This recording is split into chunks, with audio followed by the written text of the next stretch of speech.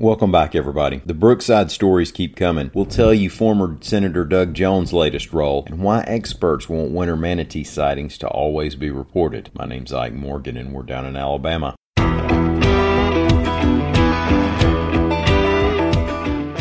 You probably know the old newsroom cliche that goes, that story has legs. What it means is that the story's going to keep going. It's not one and done. Other shoes might keep falling. Somebody order up some extra space in the Sunday paper. Now, on a related note, the hits keep coming for Brookside, Alabama since revelations of its apparent policing for profit operation made major news nearly 2 weeks ago. There are some very serious allegations of trumped-up charges, liberal jurisdiction boundaries, minor traffic violations turning into financial black holes for anyone who dared to drive near the town on I-22 north of Birmingham. AL.com's John Archibald broke the story, and we knew from the get-go that it had legs. Calls for investigations and firings were sounded almost immediately, and the Brookside police chief has stepped down. Now, Archibald reported on a past arrest of a Brookside officer who apparently was the former police chief's right-hand man. Bo Savell was reportedly drunk and disorderly and harassing a couple at the Dave & Buster's in Hoover, Alabama in 2019. He's even accused of grabbing the woman. The Hoover police report of the incident showed Savell also had previous arrests for public intoxication, DUI, public lewdness, and multiple drug charges. Now, at the time of the Hoover Dave & Buster's arrest, Brookside Police Chief Mike Jones was out of town, and so, you might be guessing ahead of me here, Bo Savell, with that record I just summarized,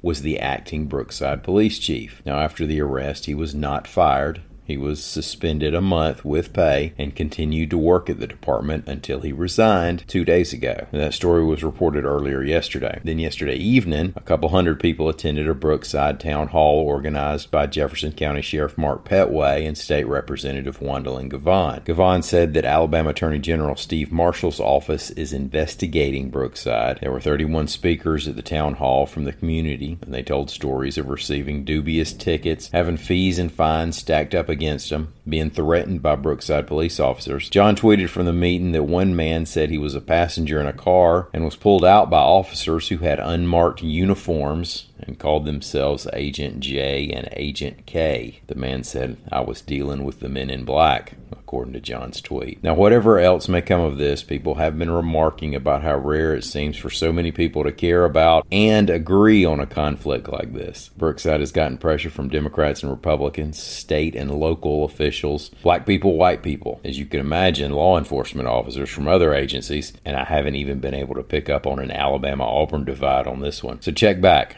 I believe this story still has legs.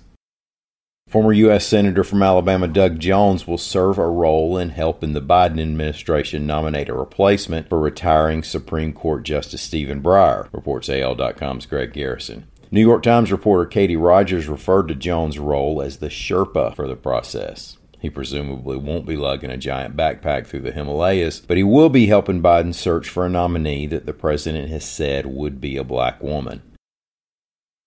Wildlife officials are reminding folks to report any cold season manatee sightings in Alabama at manatee.disl.org. I say cold season manatee sightings in Alabama because the sea cows aren't supposed to be in Alabama during the cold season. They like their water temps not too far off from how we like them. So by sometime in November, they're like me and they know it's already bone chilling up here. And so if everything is as it should be, they're headed out of here toward the east and then south along Florida's Gulf Coast. Down there, they like to move up into a river and find them a warm spring to hang out in. Now, this comes up because a manatee died last week after a rescue attempt near the western shore of Mobile Bay. It was a male, 9 feet long. Dauphin Island Sea Lab veterinarian Dr. Jennifer Bloodgood said the cold weather was enough to kill the manatee, but that this one already had some health problems, making life tough anyway. Rescuers said that the quicker they can respond, of course, the better chance a stranded sea cow has at survival. Thank y'all so much for listening. We'll be back here again tomorrow. Until then, stop by and see us anytime you can on the internet at